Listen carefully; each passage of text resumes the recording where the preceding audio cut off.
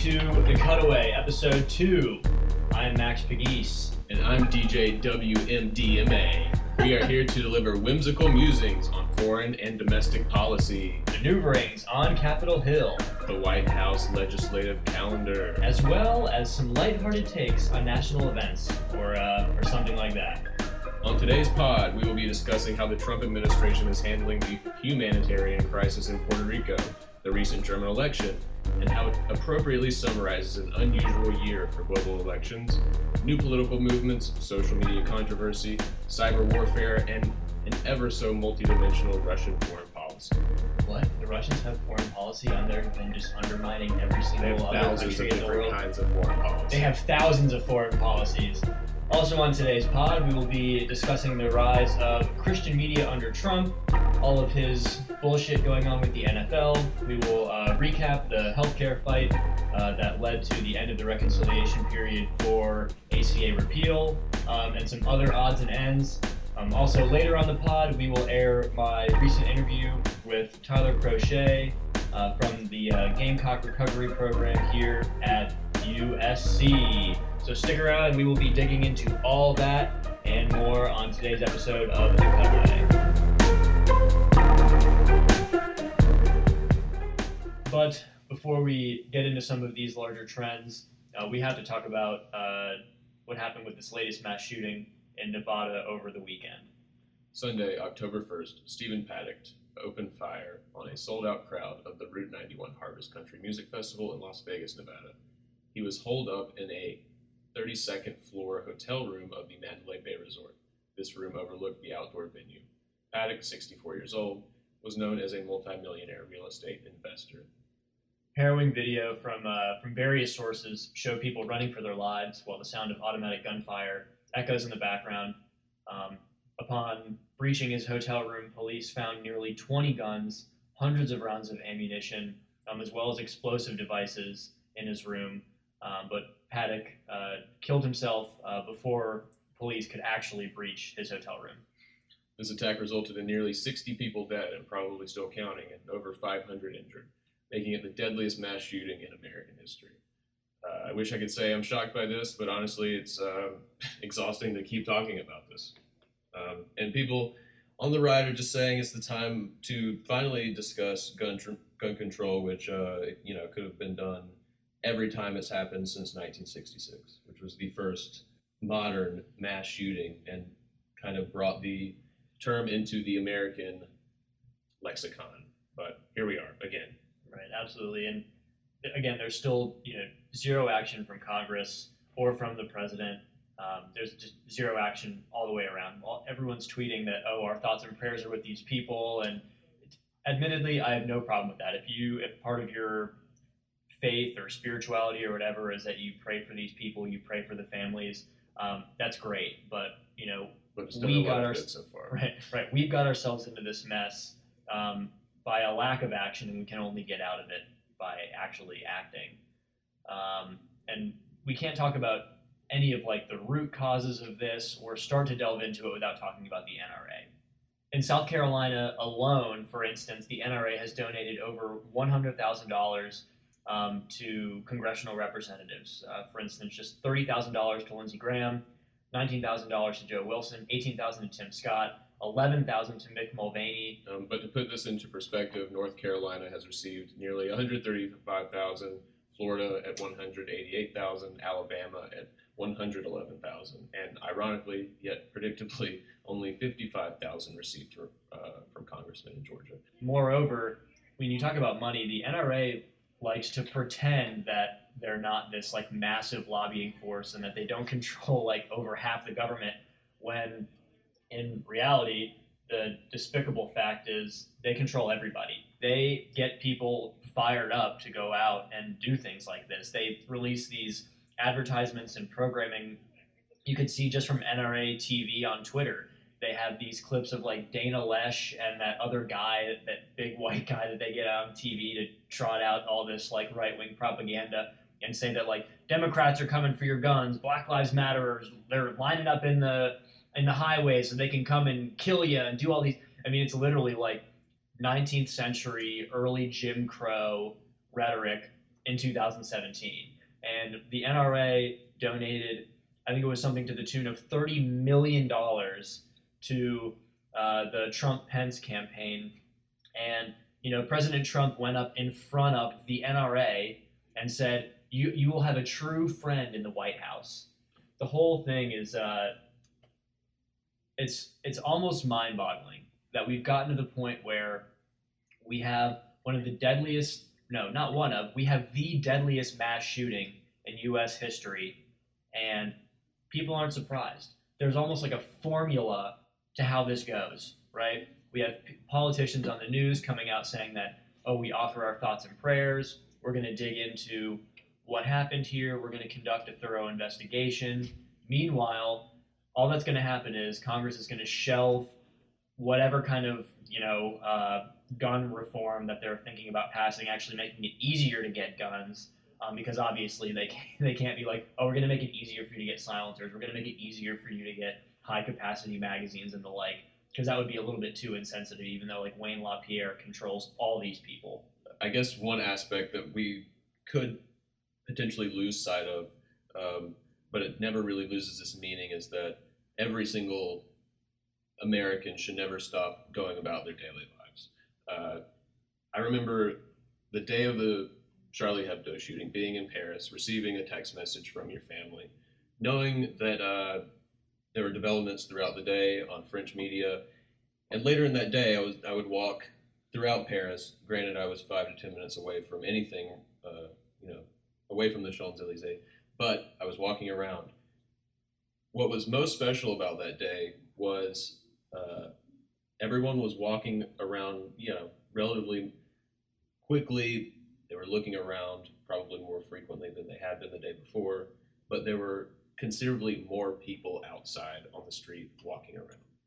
I mean, I think it shows some sort of substance or valiant grace that the French people might possess, but Americans never really need to lose sight of the fact that everything continues.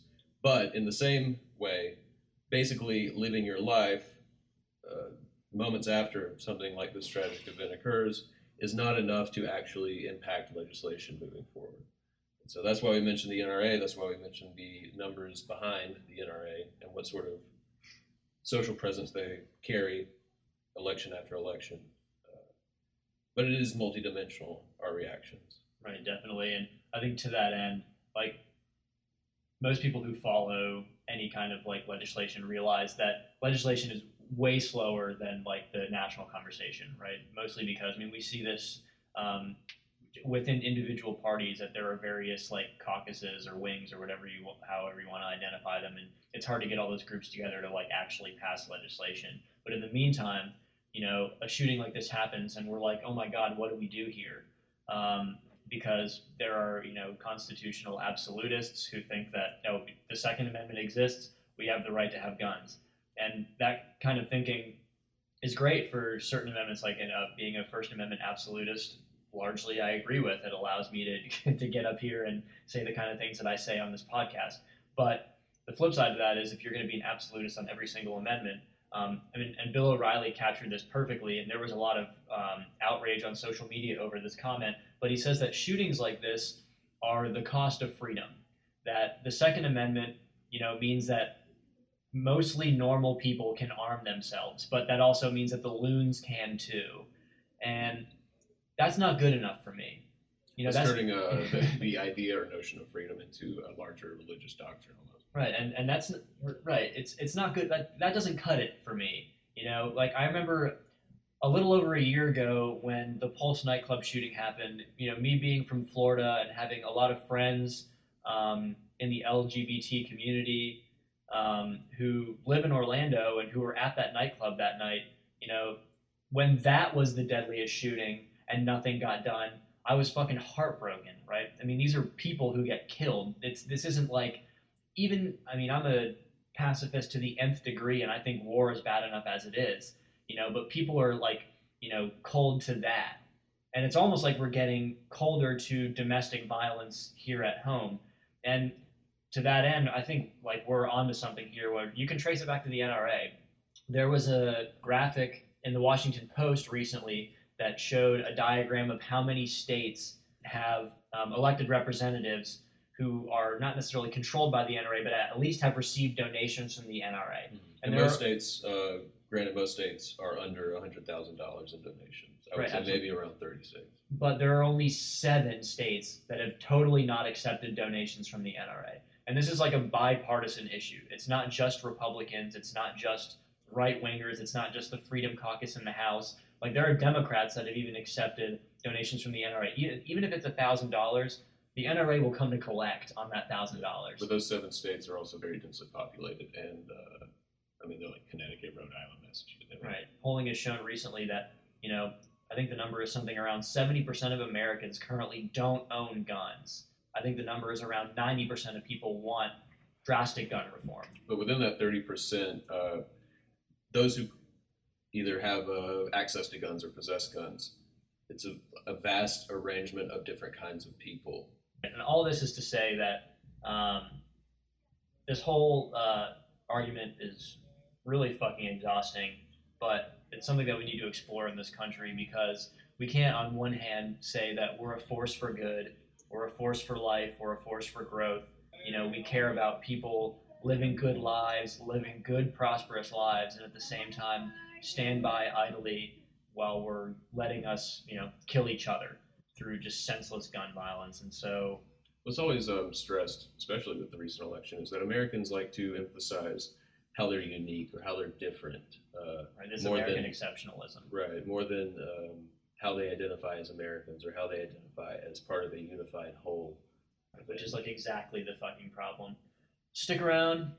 Coming up next, we are going to be discussing slightly less depressing, although still very important news that often gets covered up after a mass shooting. We are going to be talking about the humanitarian crisis going on in Puerto Rico, so stick around. We'll be discussing that next.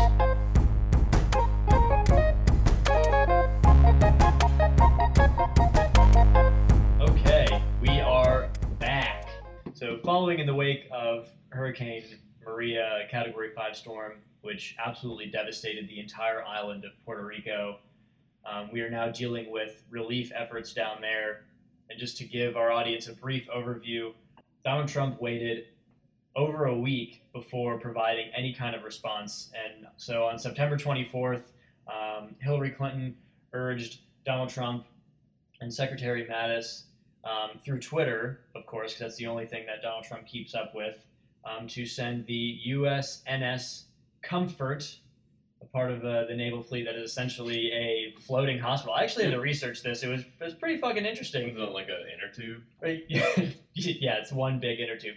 No, it's like an aircraft carrier that has been like converted to be a floating hospital and provides relief throughout the eastern seaboard of the United States and as well as throughout the Atlantic Ocean or something. It was very interesting to read up on. But so that is now part of the relief effort in Puerto Rico, as well as the Rhode Island National Guard has sent, they sent several supply aircraft, and they put Lester Holt on one of the planes to report down absolutely there. Demanded that he could take Brian Williams in his suitcase. Well, the thing is, he didn't even need to demand that because Brian Williams already stowed away. He stowed away in one of the crates so he could burst out and be like, Brian Williams is here in Puerto Rico. Jeez. And also in the wake of this, it wouldn't be a natural disaster without Donald Trump engaging in some sort of political buffoonery, and has been publicly feuding with the mayor of San Juan, engaging in the same type of misogynist language he used against Hillary Clinton and countless other female opponents. Well, do you think he arrived and thought the mayor was named San Juan? Right, he probably honestly had no idea. He had no idea that they even had a mayor. Well, he probably thought he was in Florida. Right. Well, okay. So this is my theory on Donald Trump's actual trip down to Puerto Rico. He was flying in on Marine One, and they're flying over the island, getting ready to land at their LZ. And he's making these comments like, "Oh my God! Like I can't. Where are we? This is horrible. What are we looking at?" And then he pulled out his T-shirt gun and started firing into the air. Right. He started firing MAGA shirts into the air. And they're like, Mr. President, that's probably not a good idea because we're over Puerto Rico right now. This is the island that was devastated. And Donald Trump is just absolutely shocked because he didn't think Puerto Rico was a real place. He was like, I thought all Puerto Ricans came from Queens. I didn't think it was a real place. So, in the wake of this horrible disaster, Donald Trump took a week to suspend the Jones Act, which, for those who don't know, is an arcane law from the early 20th century that limited shipping options to Puerto Rico. Essentially, this Jones Act says that anytime that we are shipping American goods, it has to be on American ships. And by delaying, a temporary suspension or whatever of this law, it made it very difficult to get necessary supplies down to the people of Puerto Rico, both quickly and cheaply. And so, in the whole wake of this, we've seen Donald Trump just picking fight after fight, in the news that he thinks he can win, and anything that it doesn't matter, he'll try and spin it as a win, no matter what. You guys got it real bad. I'm looking around, really, really bad. You got it bad, and that ain't good. He's like, this whole thing has shown that he has a 100-word vocabulary. He tells people oh, blah, blah, blah, here's some water, here's some paper towels, have a good time. Literally said, have a good time. Like I've always said, there's a parrot in a white van typing on a computer what he's saying. And his name is Stephen Miller. Yeah. Right. And so this whole thing has been one big political shit show and PR shit show after another for the Trump administration. He went to Puerto Rico finally to visit with Puerto Rican government leaders and to follow up on what FEMA and first responders are down there doing. He held a press conference where he made an off-the-cuff remark saying that, you really screwed up our budget here. As if, the people of Puerto Rico could have prevented a Category 5 storm from devastating their island. And essentially, what this shows is that Donald Trump has a complete lack of understanding in what's going on. And I think the highlights of his trip were that statement saying that you really screwed up our budget. And there's been numerous GIFs circulating Twitter and the internet where Donald Trump went to a distribution center, a supply distribution center, and was throwing out rolls of paper towels into the crowd as if he was shooting three-pointers. At first he was handing them out, but people weren't going nuts over that. And so he started just shooting them out into the crowd, and then people were going nuts because it's hysterical to see this old man think that this is a fucking good idea. But I honestly think the only reason he did that, and Austin hit on this, is because when they were flying in, he's ready to shoot MAGA shirts and hats out of a t-shirt can. Yeah. Well, he thought it was probably, like I said, the Everglades. Right, yeah. He's like, the alligators need some MAGA hats. Right, yeah. So if this reaction seems delayed, selfish, and to be a complete fiasco to this disaster and subsequent relief, it's because it is. It seems like the U.S. has really ignored Puerto Rico currently, right now, when they're most in need. And throughout history, it's because it does. Since the turn of the century, the U.S. has allowed federal regulations to either expire because they're disinterested in Puerto Rico as a territory, much less something that resembles the qualifications of a state. Sometimes these same pieces of legislation are repealed. Sometimes the original legislation that had been passed no longer even applies to Puerto Rico as whatever it is, whatever status it holds. And the fundamental motivation behind this push and pull is that it has no natural resources useful to the mainland. It's never historically been self-sufficient or sustainable relative to, say, Hawaii or other territories that were acquired in the 20th century around the Spanish-American War, basically. Right, and I think no matter what, we're in this for the long haul because, like you hit on, they were in the middle of an economic crisis before the storm hit, where the United States was essentially the only thing keeping their economy from having, the bottom fall out from underneath it.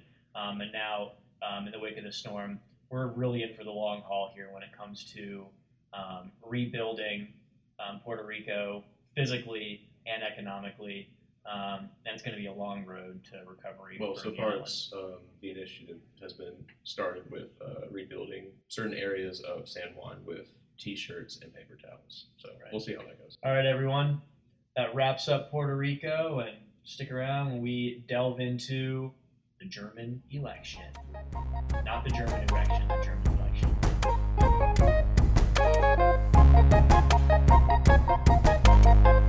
Okay, we are back here on this episode of The Cutaway talking about the recent German election, what it means for the global community, and what it means for Germany as a whole.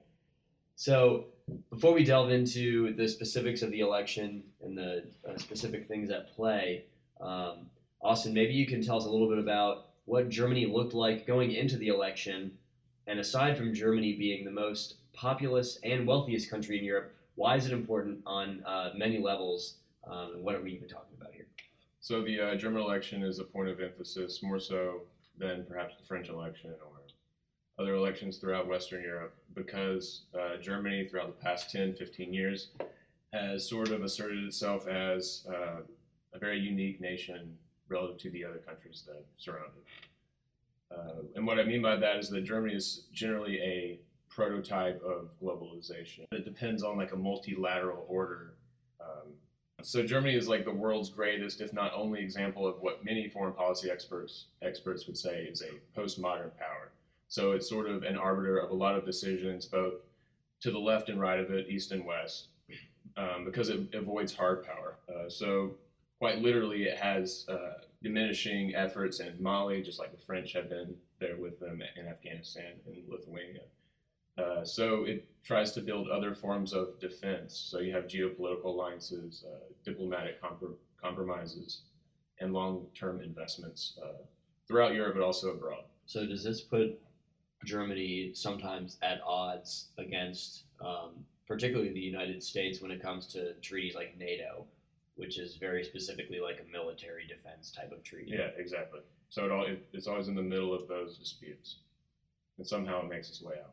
But in the same vein, Germany makes sanctions happen. So the only way that sanctions against Russia for invading East Ukraine could have materialized after Poland had found initial problem in such military efforts is because Germany intervened and garnered enough support for these sanctions to occur. So going into that like forceful attitude of power within Europe, you have Merkel over the past year or 2 years approaching the U.S. with a kind of a degree of confrontation and less about damage control through economic concessions. So recently, Trump was in Europe speaking to different members of the EU, stating that many parts of Europe, especially Germany, they haven't done enough to improve their military or spend enough on defense, stating that every European country should at least have a 2% allocation to defense within their GDP. Germany has 1.2%. So German citizens, meanwhile, seem hesitant to even endorse their existing military obligations, even while the rest of the world is very critical of a lack of spending. So there's this general feeling of Germany largely happy with the structure of the European Union, while many others are not. And so you basically have France and Germany in the center of it all, keeping the EU together. So from an economic standpoint, Germany is not near where it had been, nor really aligned with the global perception that it once known for. So you have, as I was stating earlier, France and the French economy really partnering up with Germany kind of at the last moment to keep the Eurozone and its legitimacy moving forward in sync with hopefully the rest of the global economy. We saw this as early as 2 weeks ago with Siemens merging with Alstom. Both are major economic giants in both Germany and France, and plans to merge the ICE train and the TGV in France to become one centralized transportation giant, basically. You couple that with the German car industry sort of falling apart over the past few years with a strong degree of cartelism. They made a gamble investing in diesel engines when virtually every single other car brand is moving the opposite way. But the country's low investment rate And high energy costs have hurt its rankings on digital and infrastructural competitiveness. So, as I mentioned, France is sort of taking advantage of Germany's perceived economic growth when in fact it's sort of deteriorating and going the opposite way that it needs to go. Germans are even more hostile than the French to like a free trade treaty with America, to big data giants like Google and others. So it kind of sets itself up for failure. You can also align that with the fact that German society is also in flux. So you have the integration of 1.2 million refugees starting in 2015. And so the German German society is having a difficult time defining or having the structure in place to understand what a new form of Germanness or a new national identity could possibly suppose. Right, so they're like dealing with the growing pains of globalization, both culturally and particularly economically as well. Right. But yeah, it's directly in their face, not only in numbers, but when they walk out of the door in the morning. Right, yeah. So, historically, Germany has always been a very isolated and cohesive culture. So how do you form this new hybrid nationality? So the left avoids the subject, but the right proposes simply to stamp a traditional German identity on these newcomers. So it's either right, like assimilate or get the fuck out, right. Like not too dissimilar than how the U.S. was throughout the 20th century. Yeah. So it's either indifference or isolating them. So economics aside, national identity aside, Germany has one blinding enemy, and throughout history it's always been itself.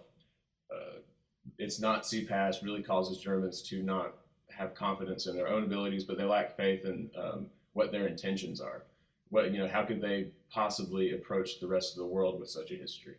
And so, obviously, it directly impacts defense spending, but it also impacts how confident they are going into embracing new forms or new sectors within the economy. Right, yeah, because the first thing that comes to mind for most countries is when you think about a strong Germany, again, you think about, well, great, now we're just going to see rise to another, right-wing dictator, right. Which, in their recent history, they've shown under the leadership of Merkel that that's just not the case.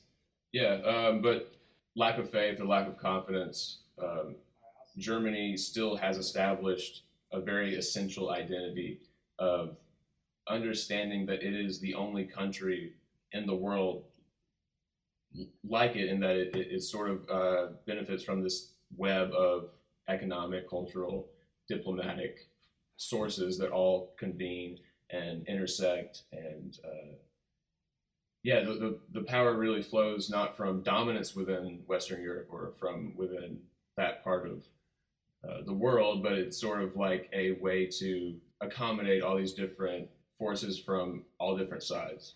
Right, so it's literally like I said earlier, the growing pains of globalism, where they're getting to reap some of the benefits of it, but they're also at the same time really having to figure out how to quickly step up to the learning curve. Otherwise, right. They're going to be totally fucked. Yeah, it's a very dangerous balancing act. Yeah. So when it comes to the recent election, Germany is very unlike America, and where we have a two-party system. Germany has several different political parties, and representation in their parliament is dependent on how much percentage of the vote that they get. And they also form coalitions within their parliament and to create stronger mandates to lead and to better represent their electorate. So maybe you could just walk us through some of the basic points of what their parties are, who their elected representatives are, Merkel's party. Yeah, so the CDU, which is Merkel's party, the Christian Democrats, they are the sort of catch-all party. They're the major party. And when you mention coalitions, they are the party that form grand coalitions. So when people think of grand coalitions, you think of the CDU and the Social Democrats, the SPD. Right. So in terms of Christian Democrat and the SPD, the Social Democrat, in the United States, when we think Democrat, we think left. But in Germany, the CDU is like a center-right party, right? And then the SDP, Social Democrat, is center-left. Right. Yeah. So they're sort of if President Obama had ever formed a party, it would be the SPD. So if it sort of stands for social democracy, any social justice issue, advocates for any movement that would pursue those issues, but strongly advocates a social market economy. But in addition to that, you also have not necessarily fringe parties, but parties that are, well, within this election actually have presence. You have the Greens, which emphasize like a new left, any new social movement. They began out of anti-nuclear power sentiments and kind of just endorse any global peace or any efforts made towards peace treaties or negotiations. But the fifth party, within the parliament would be Die Linke, which is the left or far left, and they're not too far to the left to garner so much attention that people think they're extremists. But they do, at times, they attract suspicions of becoming like communist linked or right. whatever. Yeah. Which one would Die Linke or the Green Party be considered like the Bernie wing of Germany? Die Linke. Die Linke. Yeah. The Greens would be like I guess like a Ron Paul. the libertarians. Yeah. But Okay. So the Linke Green is like Right. This is how the Green Party raises money for their candidates. They sell those like meat preservation thing where you can like shrink wrap and salt all your venison and store it for like 50 years or whatever when the nuclear right. So those are the Greens, comes. but the left are the red lines. Right. Yeah. Perfect. All right. So now you know exactly what you're looking at. Here we go. So down to the results. Yes, Merkel was reelected for her fourth term, but that doesn't really mean a whole lot because the rest of the election it pointed out problems within the German political system that few had really ever expected. So yes, it was a somber day for the Christian Democrats and the Social Democrats, who are in no position to form a grand coalition again because the Social Democrats want to go their own way. The radical right-wing party entered the legislature for the first time in half a century. And just to even have that sentence leave my mouth is absolutely terrifying. Yeah, I mean, the notion that there is going to be and when we say far right, this is not like the Tea Party, this is not like the House Freedom Caucus, this is like Nazi Germany having representation in their parliament again. Yeah. But just as a reference point, in 2013, the AfD, Alternative for Deutschland, they failed to pass the 5% threshold, which is sort of this benchmark quality within German elections and subsequently German parliament to allow certain parties to be represented within the parliament. They did not make the 5% threshold in 2013, basically as an anti-Euro party. And now that they've gained 13%, they've become the third largest force in the Bundestag. But as we had both mentioned earlier, you have the Grand Coalition. So the CDU and SDP, which helped Merkel win her second term, they were both significantly punished. Merkel had her worst result as politician at 33% of the vote. The Social Democrats had worst outcome since 1949. Right. So this shows that there are like vast like anti-establishment sentiments within Germany, and this happens all the time where you see a far right conservative candidate coming out, and the first thing to do anywhere in the world is to compare him to Hitler. But like this is Germany, like this is one place where that comparison, has come true, and so the fact that these two parties, which have been essentially like co-leading Germany for the last like decade or more, are now out of power, is pretty terrifying. You could even make the assertion that since we're in 2017 and in an era of people knowing your intentions and knowing your identity more so than ever because it's upfront and obvious, that Alternative for Deutschland's intentions were made known and made very boorishly known across the German public because of them having such an online presence. Right, exactly. I mean, I know some of their like Not campaign. to compare it to anything happening in the 30s, Right. but Yeah, and like for instance, some of, like just to show you how overt this party is, I know that some of their campaign posters, just to show like the anti-Muslim sentiments that they had, where they would be like, "Oh, no pork allowed under Sharia." Well, we love it, and then with that, like, go vote AFD. Like, it's incredible. there were other posters related to women and the hijab and Really, versus wearing a German bikini women. or something like that. Yeah. Right. So the Liberals returned after a 4-year hiatus at 10%, and the Greens came in at 9%. They will likely form their own coalition to form something that would hopefully defeat AFD. But voter turnout at 77% was significantly higher, and that's a very alarming stat.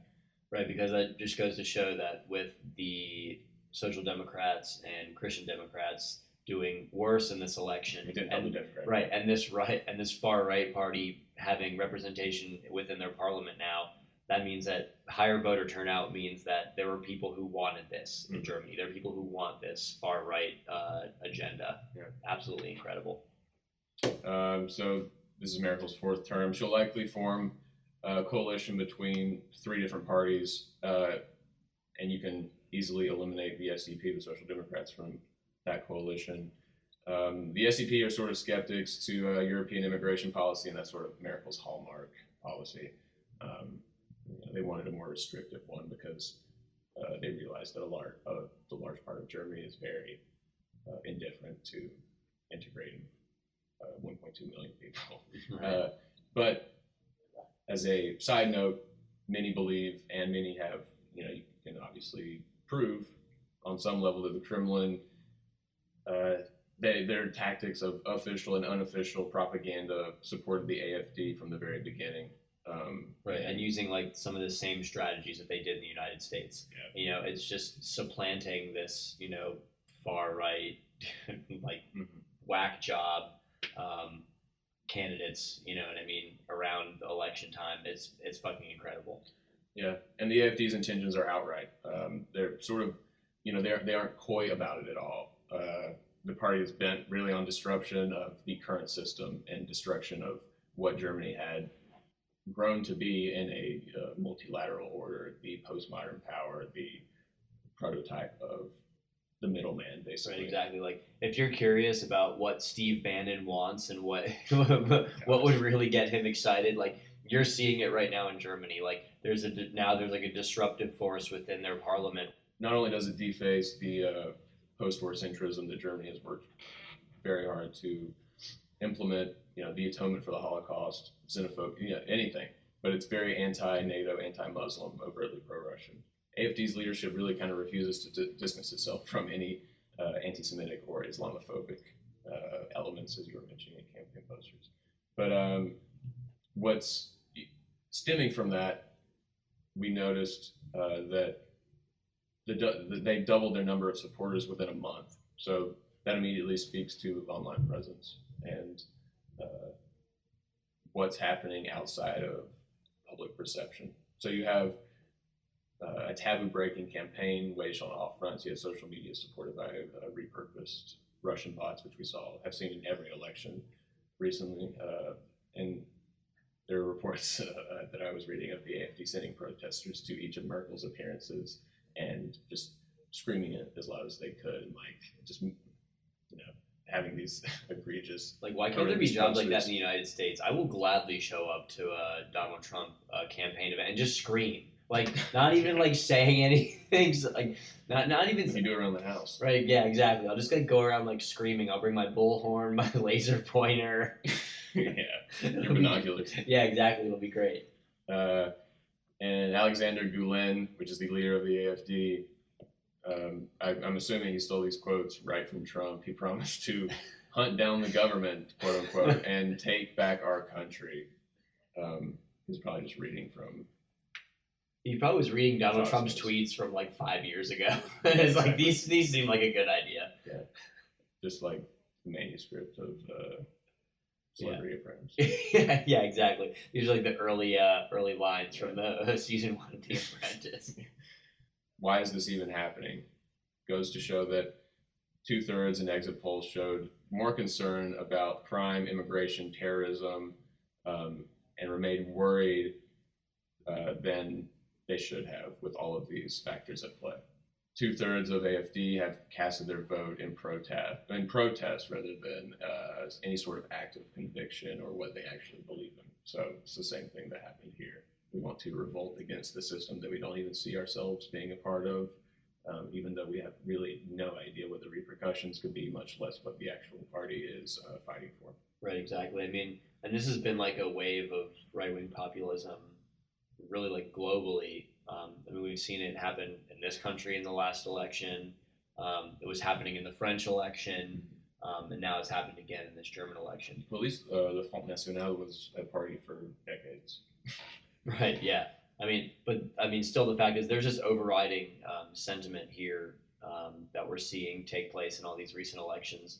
And I mean, I think there's something to say about this like deeply entrenched like establishment class within government, but I think that we're seeing like the wrong response to it. The problem is not to like put like a right-wing authoritarian regime in power to replace it. It's fucking incredible. Yeah, but you could also view it as Merkel allowing this to happen. She has just over the past several years shown a general inability to speak to ordinary German concerns, and a lot of those concerns are a worried older population that are still entrenched in a lot of nationalist beliefs and feelings. But not only that, but also about institutions and civic society's ability to cope with their historic challenge of hating themselves. The AFD is sort of this another installment of encouragement to other right-wing populist groups to win elections, even though they haven't occurred in France or the Netherlands.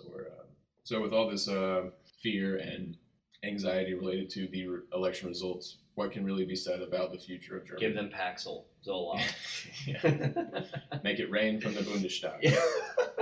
Yeah, that would be a really great allocation of German funds. That's what Merkel should tell that to Trump. We're using that, okay, we're contributing 1.2% of our GDP to NATO, and the other 0.8% we're going to buy benzos and give them to all of Germany. Right. We're going to have the German people hopped up on benzos. Yeah.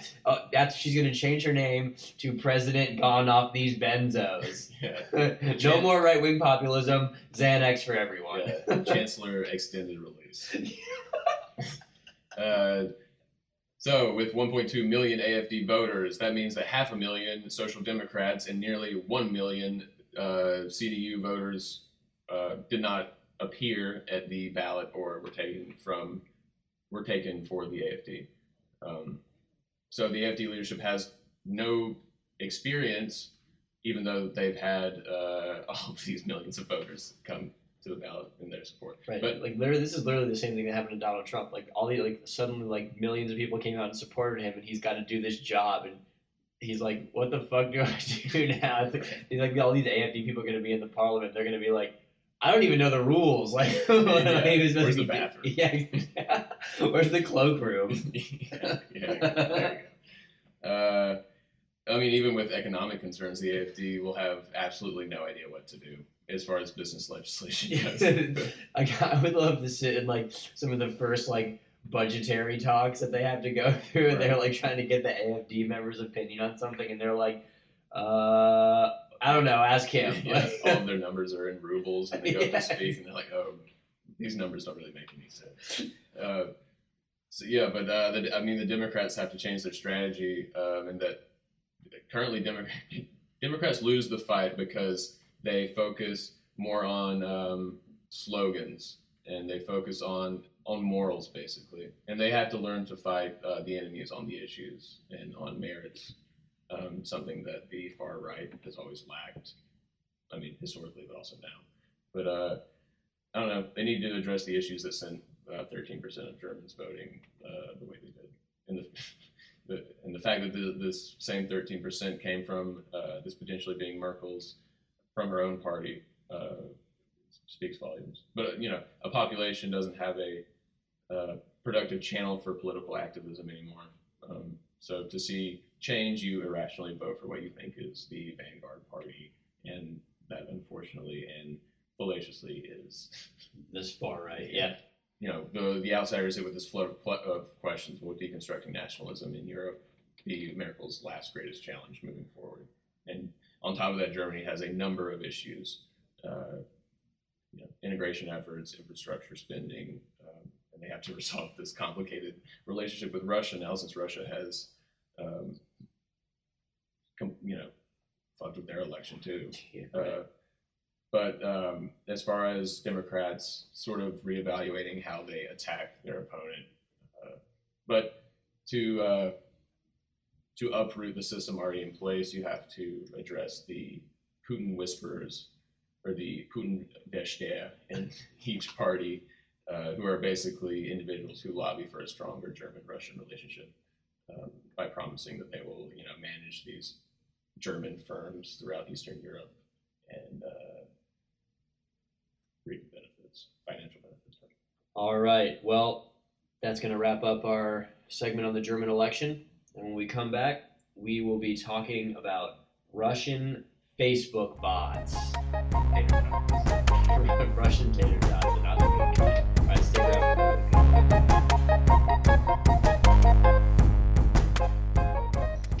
All right, so say that Russians didn't have, in fact, political strategists within German political parties or many European political parties that lobby for Russian interests. Say that Russia has shown time and time again to manipulate outside of these parties. Say they only conducted cyber attacks across various cyber espionage groups sponsored by the Russian government. Say it ain't so. So say they had no direct influence whatsoever and just did everything on the internet through cyber attacks and bots. Say that was the case. So more frequently and expansively, but less influential than, say, the spread of malware. Russia continues to unleash these waves of bots leading up to major political decisions around the world. And we saw this with the German election recently. It's proven to be extremely influential. So many people don't even really understand what bots are.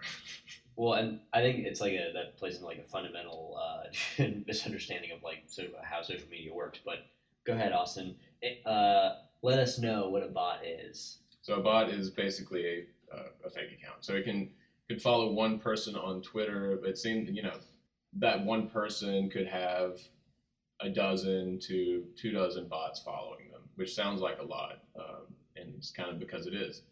So granted, you can't measure, from a political standpoint, you can't measure voters changing their minds, but social media in itself is sort of like the best possible ecosystem for people changing their idea of what they think is valid or what their idea of what the public perception actually is. Right, exactly. And one of the people on Trump's campaign recently, I read the story in Axios, that he said that most of his money that he used for marketing for social media was directly on Facebook ad buys because, just to give you a sense, like radio advertisements and TV advertisements are very expensive.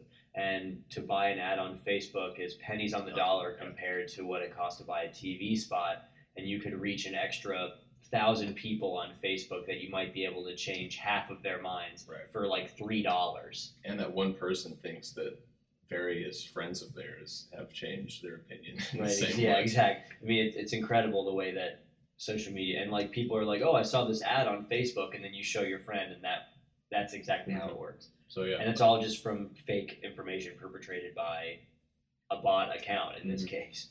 Yeah, so I mean, anyone connected to anything can purchase bots for someone. So they assign them to your account, and they watch your online activity to know when to activate the bots. So you couple the work of bots with cyber espionage groups like Fancy Bear in Russia, who single-handedly attack German Parliament, the White House, the DNC, NATO, like all of Emmanuel Macron's election campaign. All of these things, which are much more effective than millions of bots. But I think it's the way in which bots are paid for and acquired and implemented that makes it specifically influential in a very dangerous and alarming way. So recently, a week ago, we saw that bots began to target female politicians and female intellectuals. Namely, the bots targeting Hillary supporters and not her actual. They didn't call her out by name. Yeah, exactly. So a lot of these people would start with Trump-related hashtags, but eventually Hillary's fan base would receive lies about her unethical behavior until the user was forced offline because it became too evasive to the social media experience. In that way, it kind of eliminates the person's ability to start their own idea, their own campaign of political activism for one campaign. Right. It beats your will to be able.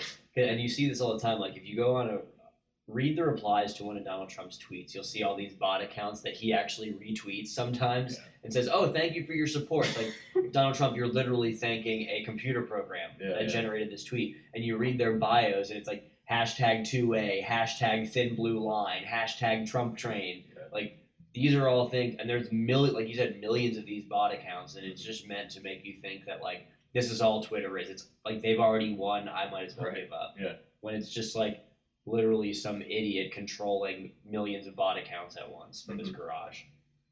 Yeah, so if it wasn't enough that the bots were targeting supporters of a candidate, much less a female politician or female intellectual, last week it was also reported that some ads promoting African American rights groups, including Black Lives Matter, and others, suggesting that these same groups pose like a rising political threat to kind of sway the users in the same way that it did with supporters of Hillary Clinton. But yeah, in the same Washington Post article,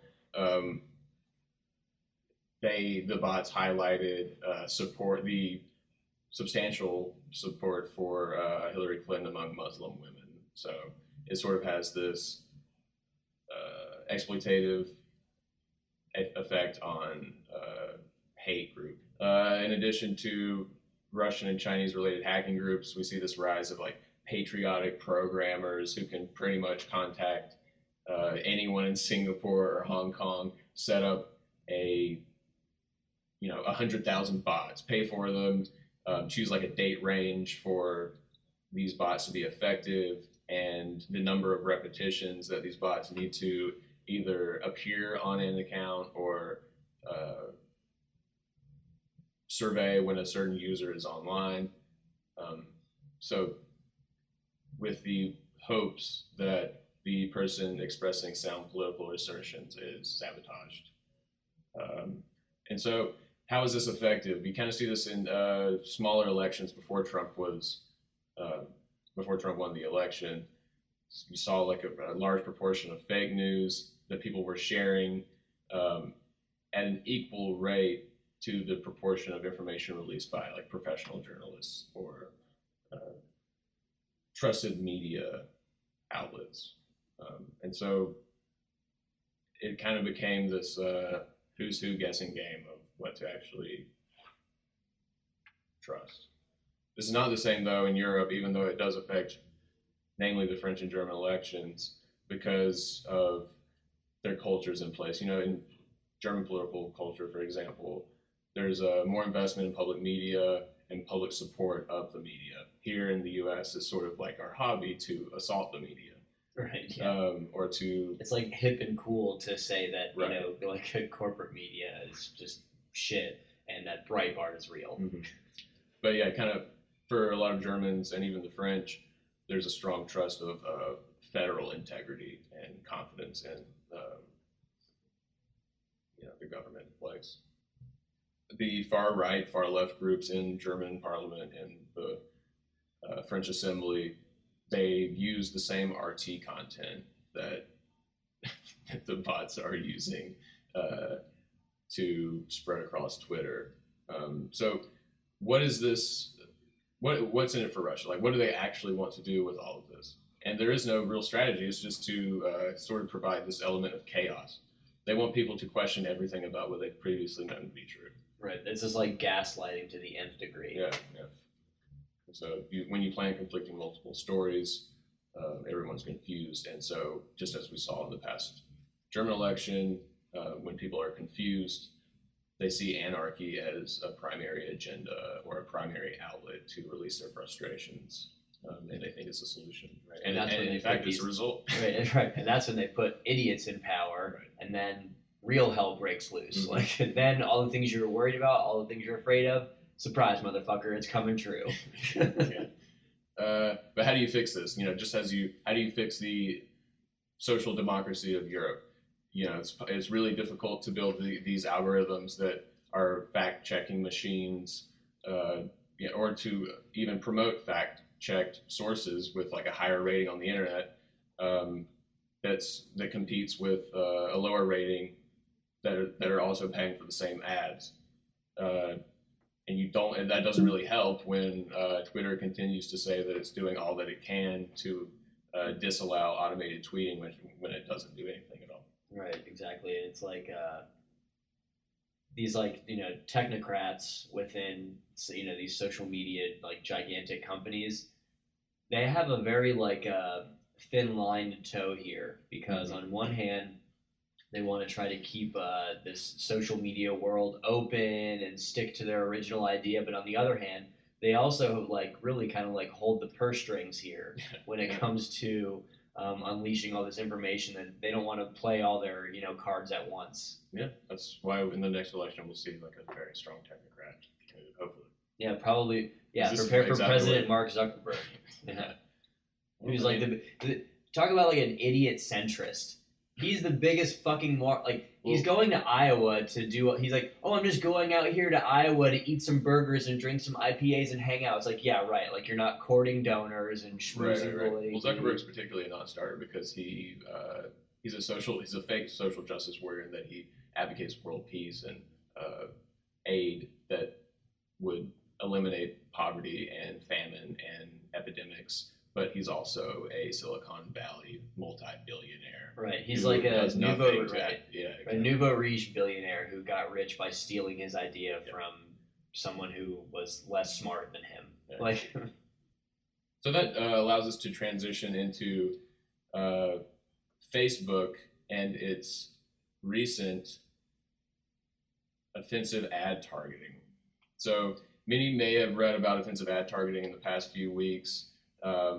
On Facebook that exploits Muslims and exploits people of Jewish descent, but it's difficult to really penetrate the source of this when, just as European firms are creating these bots, they're also creating these accounts to advertise. So Facebook allows advertisers to basically discriminate against users and their racial background for the sake of marketing insight or advertising strategies.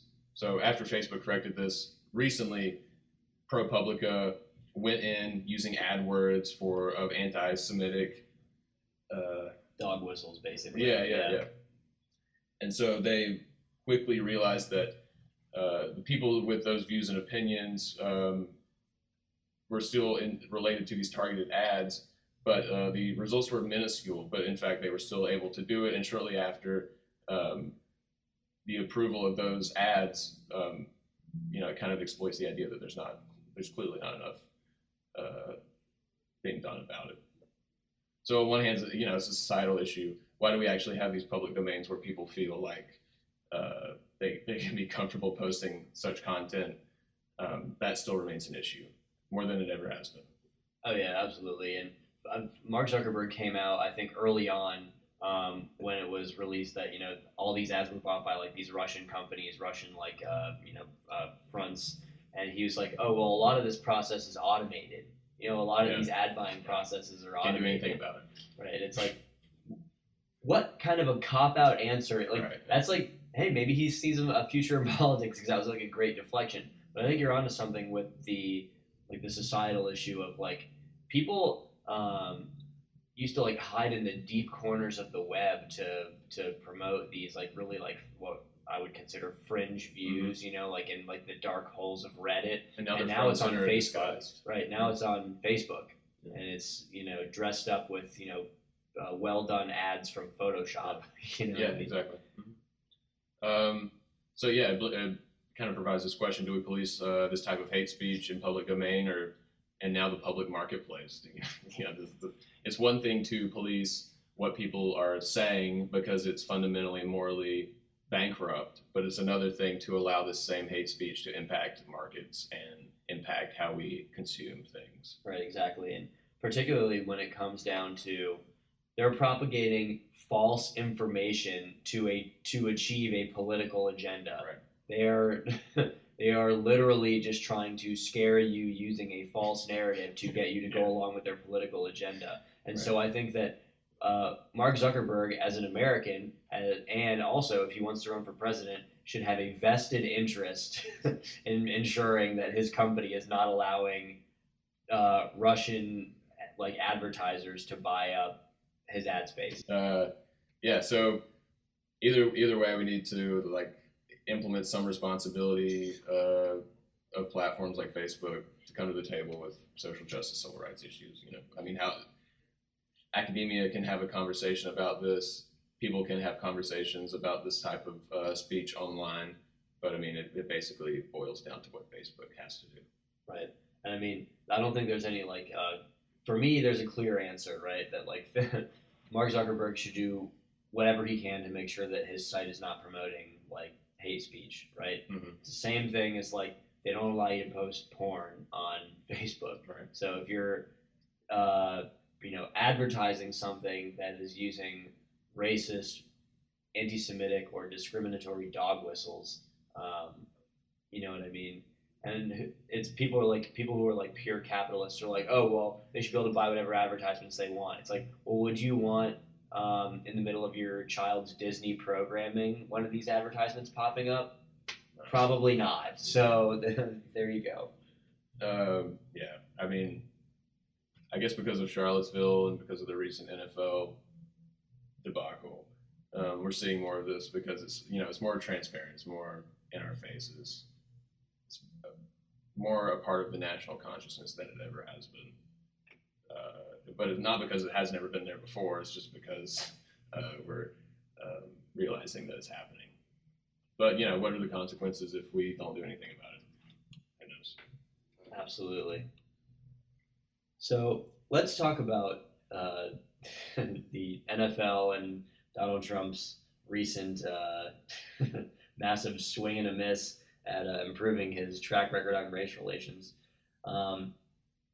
Recently at a rally for Donald Trump's boy, Luther Strange, this was not teleprompter Trump. This was off the cuff Donnie, who made this comment about players who kneel should be fired. He called them sons of bitches, and has spent the last 2 weeks tweeting religiously about how players who kneel for the national anthem or make any sort of physical gesture in protest ought to be fired because they're disrespecting the flag and our troops. And even went as far as to stage a political event when Mike Pence went to the Colts game this weekend versus the 49ers and left after several 49ers players knelt in protest. And it was basically this hackish political nonsense that cost I think reports are saying that it was almost $500,000 in taxpayer money to fly Air Force Two from the West Coast back to Indianapolis and back. So it's basically just an extension of the theater and distraction related to Bob Mueller's inching closer to exploiting Trump. Yeah, exactly. I mean, it's this whole thing of where, it's just like what a magician does. You think the trick's really in the left hand, but actually it's in the right hand. And it's this is just another example of the Trump administration just pissing on their own shoes when it comes to race. So it kind of allows us to reanalyze what the state of the national conversation on race actually is. So compare this to a year and a half ago, 2 years ago. It seemed like we were having a national conversation about race that was getting close. It felt like people were tearing down barriers in dialogue, in conversation, and it seemed like there was some degree of communication that hadn't been there before. Now it's sort of gone away from that variety of issues and devolved into the state of focusing on what NFL players are doing and neo-Nazism. Claims of anti-patriotism are like a new low blow and something that, well, first of all, has historically always been an issue, but second of all, it kind of deconstructs this complex and almost academic conversation we were beginning to have about race relations. Right, and it's almost like plays into like, and this is like another racist dog whistle for him. This like call for patriotism that you have to stand, you have to, salute the flag or whatever. It's like, you know what? These people are exercising their constitutional rights, and that seems pretty fucking patriotic to me. But what's really been striking about this is that this is like a deeply polarizing issue. And I don't necessarily mean that from a sense of like it's polarizing on Twitter, it's polarizing on Facebook. I mean, it's polarizing between like real people. Yeah. And not only that, but then staging all these like political events, like, you know what I mean? Every single thing has become. Trump even went on Mike Huckabee's new show, which I know we're going to talk about later. He went on Mike Huckabee's new show and was like, "Oh, I think people are really upset seeing this, and the ratings are bad." It's like, no, they're not. The NFL rating. I just watched the NFL for the first time in years this past weekend because I'm like, what's going on? It's rehashing, it's regurgitating previous protests against police brutality, social injustice, in general, but also in sports. Even in the 1968 Mexico City Olympics, you had protests over racial discrimination back home during the civil rights movement. Throughout college football, you've had many different protests, even in the form of like black armbands being worn against such universities as BYU and their policy on not allowing black students into their priesthood or whatever the hell BYU does. Right. His reference to black athletes as not being loyal is troubling, but it's kind of expected from a man who continues to like unravel civil rights and social justice policies, and like you were saying, creates contradictions to avoid probably the inevitable damning evidence that will that's emerge. Coming out of this Russia probe.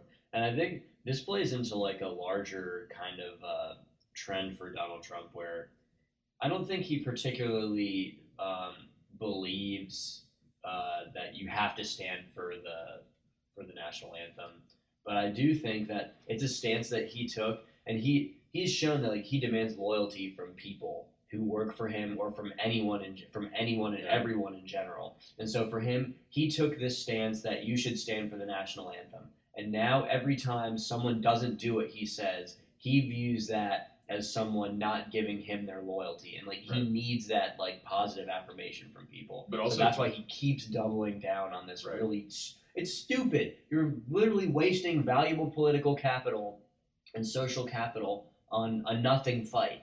Many people just need the substantiated physical evidence of, yes, this is the state of race relations currently in 2017. Right, which it's actually pretty fucking incredible that it has to be boiled down like that. And it's incredible also to think that, sure, there's always been like an underlying sense of like a political thread within sports, but now it's become like very overt, I feel like, you know what I mean? And every generation, of course, has those standout athletes that represent almost, you know what I mean, an entire like spectrum of racial inequality, but they're representing that within their sport. Yeah. And I think we're seeing that now with Colin Kaepernick and with all these NFL protests. From one standpoint, it's like you're trying to bring people around something, rally people around something that we can all get behind, like this American identity. This is our flag. This is our icon that we all rally behind. This is our sport. Right. It's like, you know what? I get it. That's what you want. Unfortunately, if it were a problem like a simple social problem, you could probably get people to do that. But, racial injustice is not a simple problem that you can just ask people to put that aside and be an American. Right, but you can't ask people to turn on their television and watch a football game. Right. But, sports have always been this predicting reliable gauge of what's to come as far as social progress goes, especially in relation to race.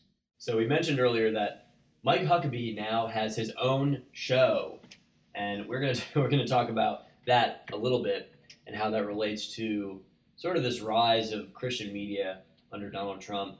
So recently there was an article in The Atlantic where they interviewed famed asshole and former Arkansas Governor Mike Huckabee about leaving Fox News behind for a show of his own at the Trinity Broadcasting Network.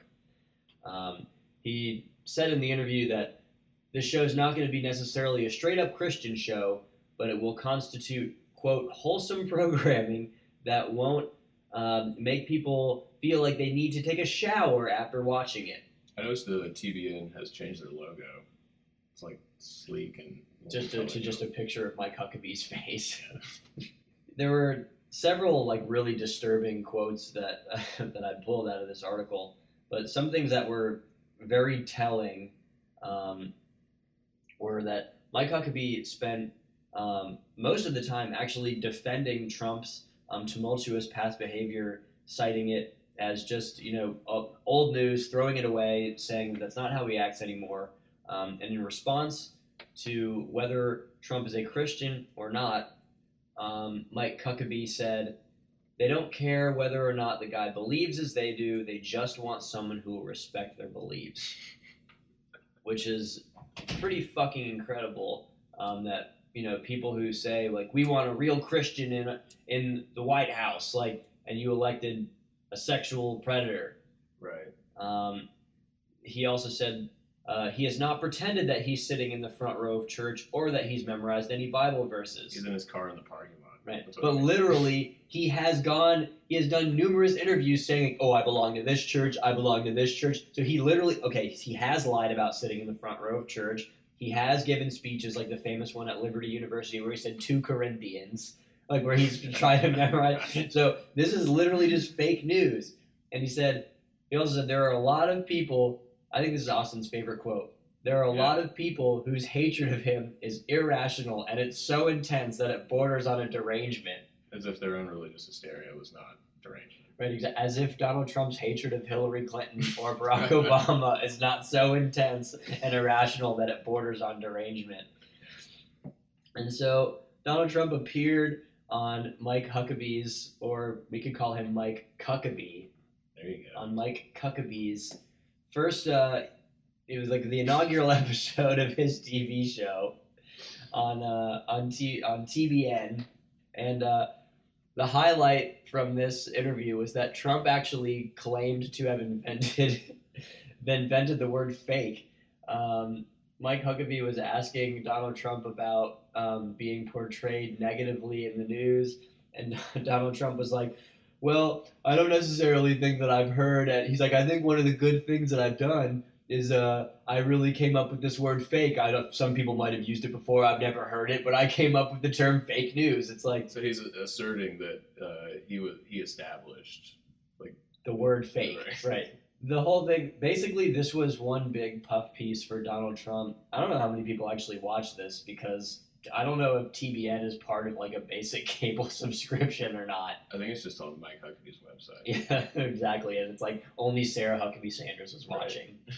And then his son, who's in prison for, like beating dogs or whatever. Really? Yeah. Wow. Mike Huckabee's son has a history of torturing animals. Jesus. He's a deranged animal. Yeah, he's a deranged monster. He's terrible. I had no idea. Yeah, but so Mike Huckabee said, this is what Mike Huckabee said. He said, "You were a rock star in Puerto Rico. I saw the video of it."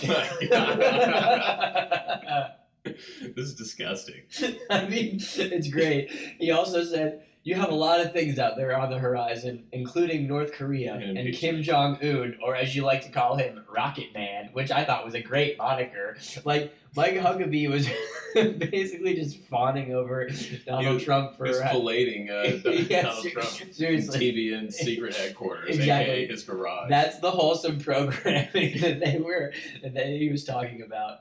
It does actually... There's an interesting thing to point out in this, and that since taking office, Donald Trump has only made it a point to do interviews with like conservative news outlets. In fact, he or some sort of surrogate has appeared on Fox News 78 times since he's been president. CNN 8 times. MSNBC 6 times. And those are just Trump officials on TV. Trump has not sat down with anyone from CNN since he's been president. So this sort of CNN was his first fall man.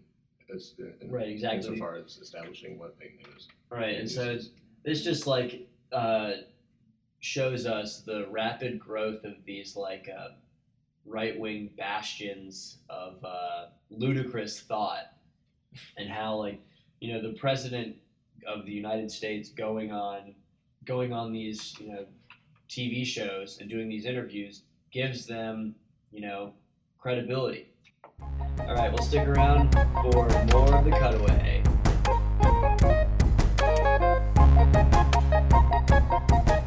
All right, everyone. So today on the pod, we are talking to Tyler Crochet, one of the people who is spearheading a collegiate recovery program at USC, and we're going to be talking a little bit about what this program is and where it's headed. And before we do that, I'm just going to give a little bit of background on why this subject is so important. The first of which being that just under 8 weeks ago, President Trump declared the opioid crisis in the United States as a state of emergency, yet there have been no task forces or anything of the nature, committees, anything assembled to address this. Not only that, but the opioid crisis has been a sticking point for some moderate Republicans in the Senate when it has come to the failed healthcare votes, both over the summer and recently. So today we're going to be talking a little bit about the opioid and addiction crisis, and specifically what we're doing here in Columbia, South Carolina to combat that. So we're going to welcome Tyler to the pod today. Thank you. So Tyler, just if you could give us a brief background on your experience in the recovery community, and what some things look like, putting these tools into a practical sense. Thanks, Max. Some of my practical experience, a couple of years ago was using these resources that they offer. So some of those resources would include detox, treatment, inpatient, outpatient, and then recovery communities, which is kind of just like a sober living environment. And, being a person who has been to all of those environments, from detox to inpatient to the recovery community, I've got to witness firsthand how those can help people who struggle with addiction, in particular, opiate addiction. I myself struggle with opiate addiction, and was a resident at many inpatient rehabs. I did outpatient.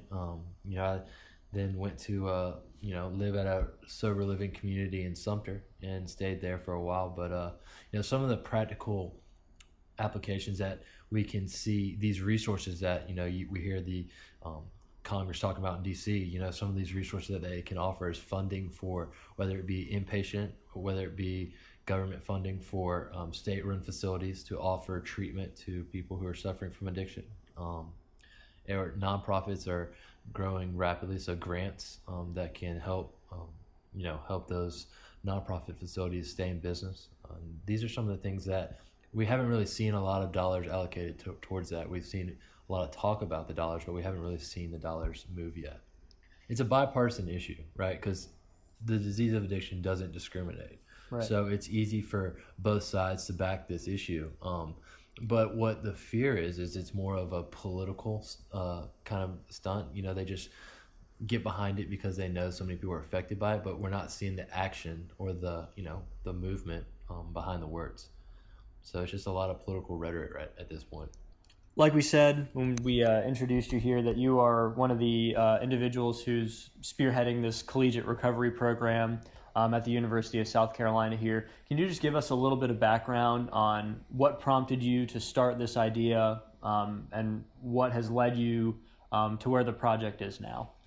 Okay, yeah, definitely. I first learned about a collegiate recovery program in 2012, maybe 2011 even, early 2012, and a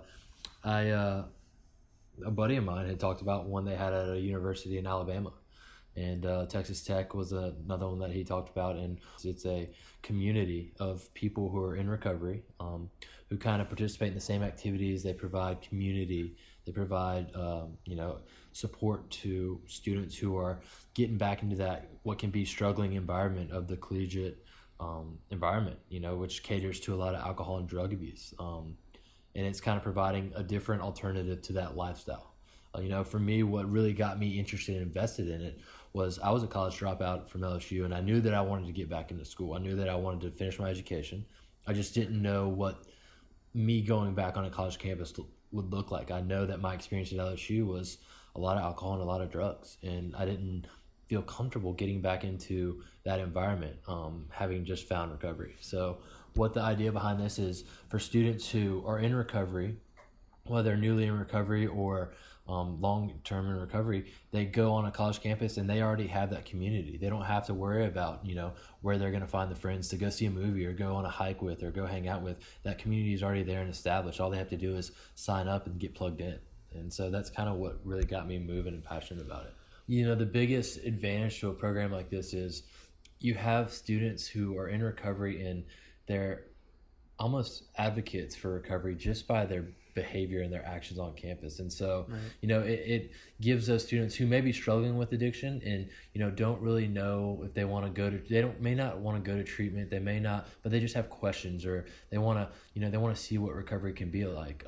This makes that alternative attractive because you see students enjoying their college career and being successful and being, good members of their college campus. And so it's an attractive way to, promote recovery.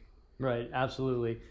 So far, the program is just like ramping up engagement and everything. What are some things that listeners can do to help support the CRP and help it grow and reach its, full potential? Yeah, so like you said, we're in the very early stages. We've been kind of working towards this for a couple years now, kind of getting it moving. I think we're finally getting to the place where we're starting to get, a good student base. We got around 10 to 15 students who, are interested in they come to meetings and participate. And so we're holding cookouts, we're doing stuff like that. But just for the listeners who may not be in recovery or may not need recovery, I think just talking about it in the community, talking about, friends and family and just sharing with them, like, listen to this program. This is what this program is. I mean, education is one of the biggest tools around this addiction because there's such a negative stigma around it. And so the more we talk about it in our community, the more we embrace it and just fully accept it for what it is, I think the more that a program like this can grow. And, and then of course, we're raising money to get the program started off the ground. And so, if you have, people who are willing to participate and help out, with donations, we are meeting with people and trying to raise money and trying to get, because the reality is it takes a full-time person to run the community. It takes marketing and all that kind of stuff because it's a part of the budget with the university, and they want to see that there's investment from the community. They want to see that people are invested in seeing this work. And, so there's numerous ways, but the biggest key, I know a lot of people can't give money, and that's just talking about it. And kind of the more students that know about this and know that it's an option, the better. Right, absolutely.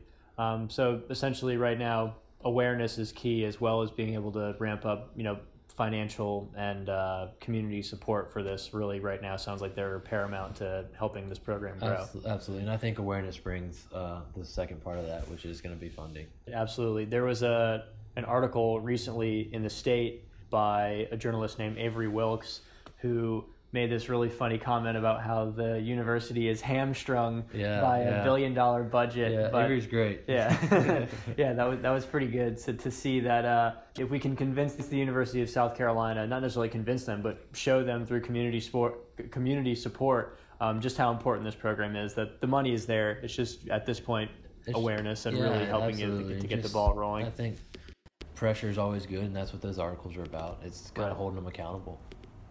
Okay, so recently you were asked to speak at a forum that was convened by Governor McMaster on the opioid crisis and addiction at large within South Carolina. Could you just tell us a little bit about the purpose of this forum in a little bit more detail than I have, as well as like your part in it and what you might have taken away from it? Absolutely. So the forum was put on by the governor and DAODAS, which is a government agency, Department of Alcohol, Abuse, Drug, Other Substances. I might have butchered that, but they kind of put this whole forum together. And what it is you had people from nurses to EMS to people who work in the field, whether Lorette, Morris Village, state agencies, private agencies, all these people in one room, over 500 people, just to talk about ways to help the opiate epidemic is what it is, and just kind of talk about how to help this and how to combat this. The governor used the analogy of a storm, and that's what it is, to how to combat this storm and how to, make it, not such a epidemic anymore and help out. And so I was asked to speak there, kind of just to share my experience with opiate addiction and just kind of talk about, some of the people, the resources that I used in getting recovered. And so I got the opportunity to address the crowd, and it was a very humbling experience. And, I love any opportunity I can to advocate for addiction, because I think that's how this stigma, this negative stigma that surrounds it is going to be killed, as we embrace it and we say, I'm a person in recovery, and before I found recovery, I was a Oxycontin addict, and I didn't have a life, but today I found recovery, and I'm a successful member of society now. I always believe that everyone who needs recovery will find it given the opportunity. It's just giving them the opportunity, and it just takes time sometimes, and sometimes it's exhausting to see the process, but it can work. Right on, man. Well, Tyler, thank you for taking the time to do this interview with me. Thank you for having me. It's been good. Listeners, be sure to check out some more information on the CRP. You'll be able to check it out through our Facebook and Twitter pages, and we will continue on with more of the Cutaway after this.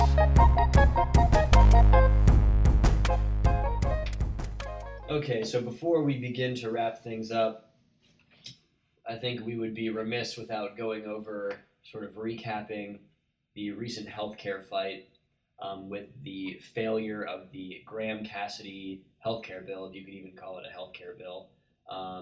This bill was constructed very similarly to how the other healthcare, the ACA repeal efforts were done earlier in the summer. It was done behind closed doors, quickly, without any committee hearings on it, and without a CBO score. Essentially, what Lindsey Graham tried to do was construct block grants, which he thinks is like the messiah of healthcare. Right? That's been his solution for years. He tried to designate block grants to certain states, and the most insidious part of that is that he wanted to take money away from blue states who accepted the Medicare expansion to give it to red states who did not accept the Medicare expansion. Outright corruption. Right. Basically, one of the most petty political moves you could possibly play out here. But we were talking about how this is Lindsey Graham's attempt just to get in the spotlight for however long he can. Right, exactly. He knows, and many people know, this is in no way a functional proposition, or right, that it was just nothing. Yeah. Right, because he hasn't really been in the news lately for being vocal against Trump, so he had to get in the news for doing something. And I'm pretty sure that now, after this recent failure of his, that he's going to be relegated to like a lower status until he sucks up to Mitch McConnell again or whatever. White House, Sunday school teacher. Yeah, exactly. Again, have to do something. And basically, the failure of this bill, aside from the fact that it's just fucking terrible, is sort of something that I think the Republicans are going to have to deal with, and I hope that they continue to struggle with moving forward, is that they can't get their various wings within the party together. We said this in episode 1, that there are these various fissures within the Republican Party where there are many different, agendas going on at once. And when you try to cater to the conservative branch of the Republican Party, you're going to leave out the moderates. And when you try to pick up the moderates, you're going to lose like fucking Ted Cruz and Rand Paul. This is like a proxy discussion related to how they can resolve their internal fights. Right, exactly. Because, it has no outcome. This is not going to happen. Right. And moreover, now you have Donald Trump talking to Chuck Schumer and Nancy Pelosi about making yet another deal with them on a bipartisan health care bill. Who knows what that's actually going to end up looking like, because I'm fairly confident that the Democrats just want to improve the ACA and not scrap it and start over. Now moving forward, I think the Republicans realize that they are up for a tough battle when it comes to any other larger legislative action. But that's not to say that the White House still isn't, making moves like the total shitbags they are, and that now the Department of Health and Human Services are making it more difficult to enroll for the Affordable Care Act, where they're taking down the website for like 16 hours a day, only making it available from like 3 to 3:30 a.m. on like a Wednesday. They've slashed the advertising budget by 90%, and they're not using any of the marketing tools to let people know when open enrollment was. And not only that, this is going on amidst the whole scandal about Tom Price using like the whole private charter planes costing hundreds of thousands of dollars in taxpayer money. Meanwhile, his department is saying that we can't afford to give people health care. So this is what you're dealing with in the White House. That's why we're here. That's why we're going to be talking about these issues. That's why we're going to be making sure that people know exactly what's going on. Right. It's always this this idea that yes, it has no utility because it's not innovative in any way. But when you realize that, you also have this preposterous side story, like you were saying, the private jet scandal, just to further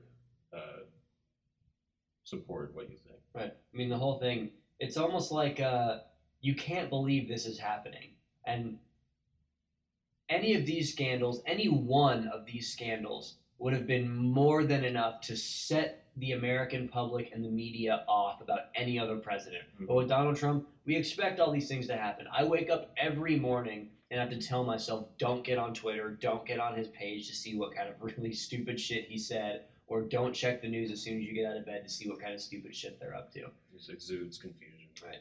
So, Austin, I think we're ready to wrap today up. Why don't we talk about what Anthony Weiner's up to? Well, he's in jail for 21 months. What's he going to be doing for the next 21 months? Do you think he's going to be working on his portfolio, his picture portfolio? Yeah, he's going to art school. Yeah, he's going to art school. Wiener art. The Wiener Art School. Oh, Abu Bakr al-Smack Daddy is still alive. Yeah, he's still alive. Russians lied. Catalan independence is sort of a touchy issue. You have these images of the civil guard rushing into election facilities, snatching these plastic boxes where ballots would have been submitted, but also many people believe it's a like an image setup where really no one within Spain has a strong enough conviction to fight for Catalan independence, and Madrid certainly doesn't care. And when Madrid doesn't care, the international community doesn't care. Right. And there are also people who are part of that set who have been marching in the streets saying, like, no, we are Spanish. Like, there's the whole thing playing. A lot of people from the outside looking in tend to forget that Catalonian terrorist organizations during the 70s and 80s were a thing. They're responsible for many hundreds of murders throughout Spain and kidnappings. So there's that fundamental distrust and anxiety related to allowing Catalonian independence. Right. And it wouldn't be an episode of The Cutaway without finding out what America's handsomest man and future president, George Clooney, is up to. George Clooney recently sat down and did an interview with the Daily Beast where he, in a direct quote, says Steve Bannon is a pussy. Steve Bannon is a little wannabe who would do anything in the world to have had a script made in Hollywood. So again, we got George Clooney, handsomest man in America, doubling down on Steve Bannon being a little bitch. Also, there's a really funny part of this interview where he said that, in Donald Trump calling out coastal elites, George Clooney's from Kentucky. For those of you who don't know, he grew up in the post Jim Crow South, and Donald Cold Trump country. and Donald Trump shits in a gold toilet. So let's let that sink in for a second. We look forward to hearing more what George Clooney has to say. Personally, I hope he announces a presidential bid soon so that I can run his campaign here in South Carolina, because no one wants to fangirl over George Clooney more than I do. Thank you, everyone, so much for joining us. We are now on Facebook at www.facebook.com/thecutawaypod. We are also on SoundCloud and iTunes. All you have to search for is The Cutaway. Next episode, our friend Emily Haney will be joining us to discuss some things that two straight white guys are not equipped to talk about. Prepare to have your privilege checked. She'll delve deep into the discourse surrounding today's most prevalent social issues and trends. Right, and hopefully make fun of us a lot. I'm kind of looking forward to that a lot. Definitely. All right, everyone. Thank you so much for joining us for this episode of The Cutaway, and we will see you next week.